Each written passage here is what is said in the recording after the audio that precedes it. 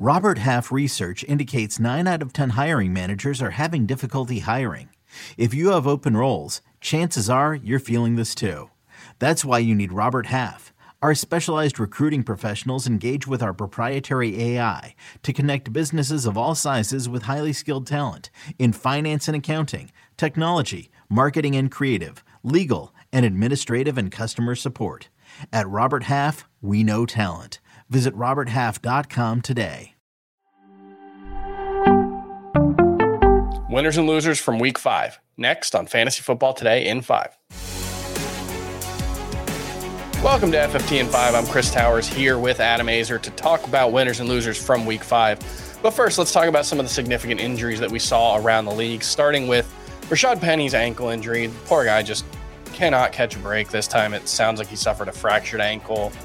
Not clear if he's going to require surgery, but it seems likely according to reports. And that would probably end his season. I'm not exactly sure on that, but it definitely makes Kenneth Walker, I think, the biggest waiver wire prize of the season. He's rostered in about 68% of leagues right now.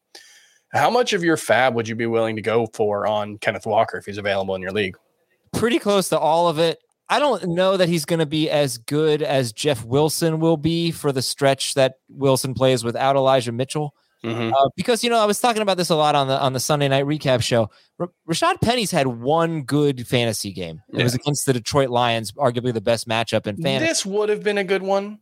He had 8 carries for 54 yards, probably. Right. It's not like his yards per carry or his efficiency is bad, but they don't run a lot of plays. Yeah. They don't throw the ball to their running backs. When they do, it's often DJ Dallas. It might be Ken Walker more so than Rashad Penny, but it was basically never Rashad Penny. You have to get him. You have to get him. There's no question. 68% rostered. I would spend much of my fab on Ken Walker, but I wouldn't expect him to be an RB1 or anything like that. I think he's clearly an RB2. We also had Damian Harris leaving his game with a hamstring injury. Not clear if that's going to be a multi-week issue, but Ramondre Stevens just had a monster game in his absence. Ramondre Stevens is going to be my big winner for Week 5. He ran the ball 25 times for 161 yards. Actually didn't get into the end zone in this one, but you got to think with better quarterback play moving forward, that'll probably be a little better for him.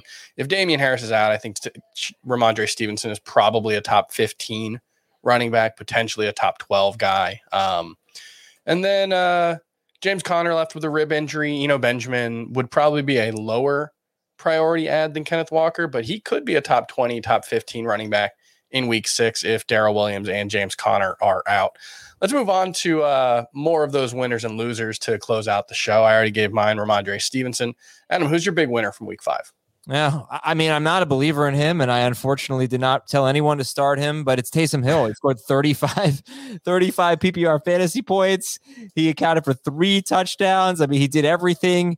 Look, he doesn't catch passes. He doesn't get any targets. He's not a tight end. That's the weird thing is he's designated as a tight end, but I would say he's more of a running back. But a lot of tight ends are touchdown or bust, and he's really good at scoring touchdowns. I mean, he's really terrific when they give him the ball inside the 10-yard line. So I've got to be more open-minded about Taysom Hill. I can't sit here and say that I think he's going to be a must-start guy going forward, but I at least think he's in the discussion. Right, look, TJ Hawkinson, 1 catch for 6 yards on Sunday. Tyler Conklin, 0 catches, 1 target. Gerald Everett, 1 catch for 2 yards. These are guys who were widely started. And so I think the takeaway is just that tight end is bad.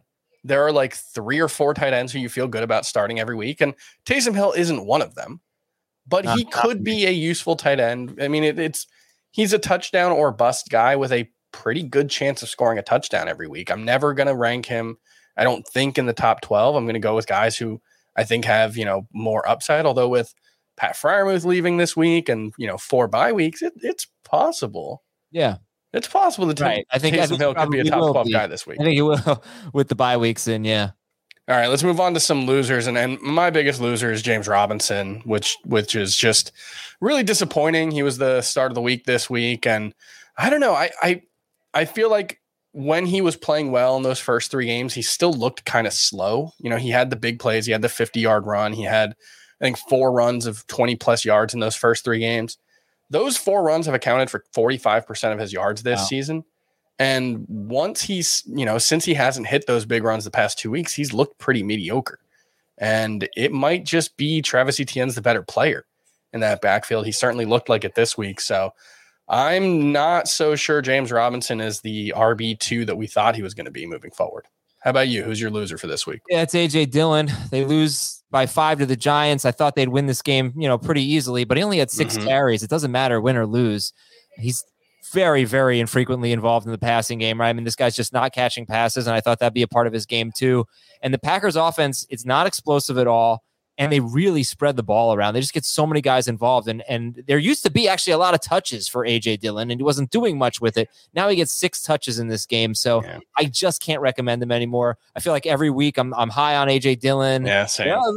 So I think you should start it. I can't do it. I can't do it anymore. He put the Jets and Washington in the next 2 games, but he had the Giants this week. I thought this would be a great game script for him. The bottom line is, if they don't throw him the ball, then he's going to have to score. And they just reduced his workload a lot. So I think for now you're sitting A.J. Dillon. Yeah, I thought it was weird that they dropped back for 41 passes, only ran 20 times in this game, only 19 of them to the running backs. Just weird game plan. I wouldn't be surprised to see them run the ball more next week, but I agree with you. I've been too high on A.J. Dillon, I think 4 weeks in a row now, and I'm probably going to have to drop him outside of my top 24 for week 6.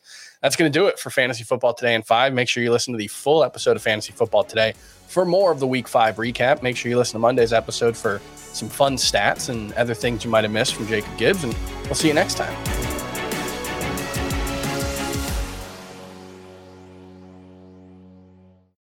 When you have sports mixed with your pop culture, along with humor and celebrity interviews, your earbuds are enjoying The Rich Eisen Show. Dan Orlovsky, are you still a Jaden Daniels is the best quarterback available in the draft guy? I think the 3 things that make it stand out for me are, number 1, I think his ball placement versus man coverage is the best in the draft. Every quarterback in the NFL is accurate. He's got the best on tape. Number 2, most transferable stuff to the NFL. And then I think the 3rd thing is pocket peace. Search for The Rich Eisen Show on YouTube or wherever you listen.